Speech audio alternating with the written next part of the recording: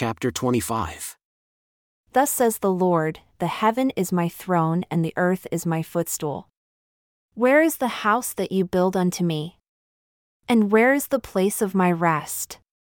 For all those things has my hand made, and all those things have been, says the Lord. But to this man will I look, even to him that is poor and of a contrite spirit, and trembles at my word. He that kills an ox is as if he slew a man, he that sacrifices a lamb as if he cut off a dog's neck, he that offers an offering as if he offered swine's blood, he that burns incense as if he blessed an idol.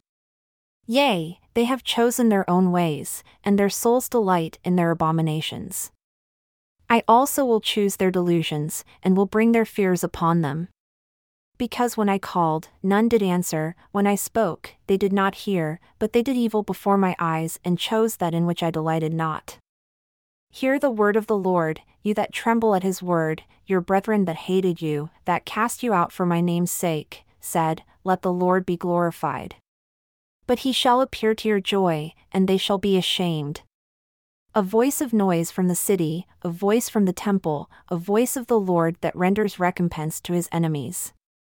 Before she travailed, she brought forth, before her pain came, she was delivered of a son. Who has heard such a thing? Who has seen such things? Shall the earth be made to bring forth in one day? Or shall a nation be born at once? For as soon as Zion travailed, she brought forth her children. Shall I bring to the birth and not cause to bring forth? Says the Lord. Shall I cause to bring forth and shut the womb? Says your God. Rejoice with Jerusalem and be glad with her, all you that love her, rejoice for joy with her, all you that mourn for her, that you may suck and be satisfied with the breasts of her consolations, that you may milk out and be delighted with the abundance of her glory. For thus says the Lord, Behold, I will extend peace to her like a river, and the glory of the Gentiles like a flowing stream. Then shall you suck, you shall be borne upon her sides and be rocked upon her knees. As one whom his mother comforts, so will I comfort you, and you shall be comforted in Jerusalem.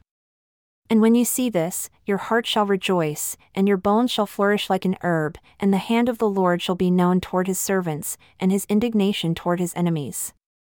For behold, the Lord will come with fire and with his chariots like a whirlwind, to render his anger with fury and his rebuke with flames of fire. For by fire and by his sword will the Lord plead with all flesh, and the slain of the Lord shall be many. They that sanctify themselves and purify themselves in the gardens behind one tree in the center, eating swine's flesh, and the abomination, and the mouse, shall be consumed together, says the Lord, for I know their works and their thoughts. It shall come that I will gather all nations and tongues, and they shall come and see my glory.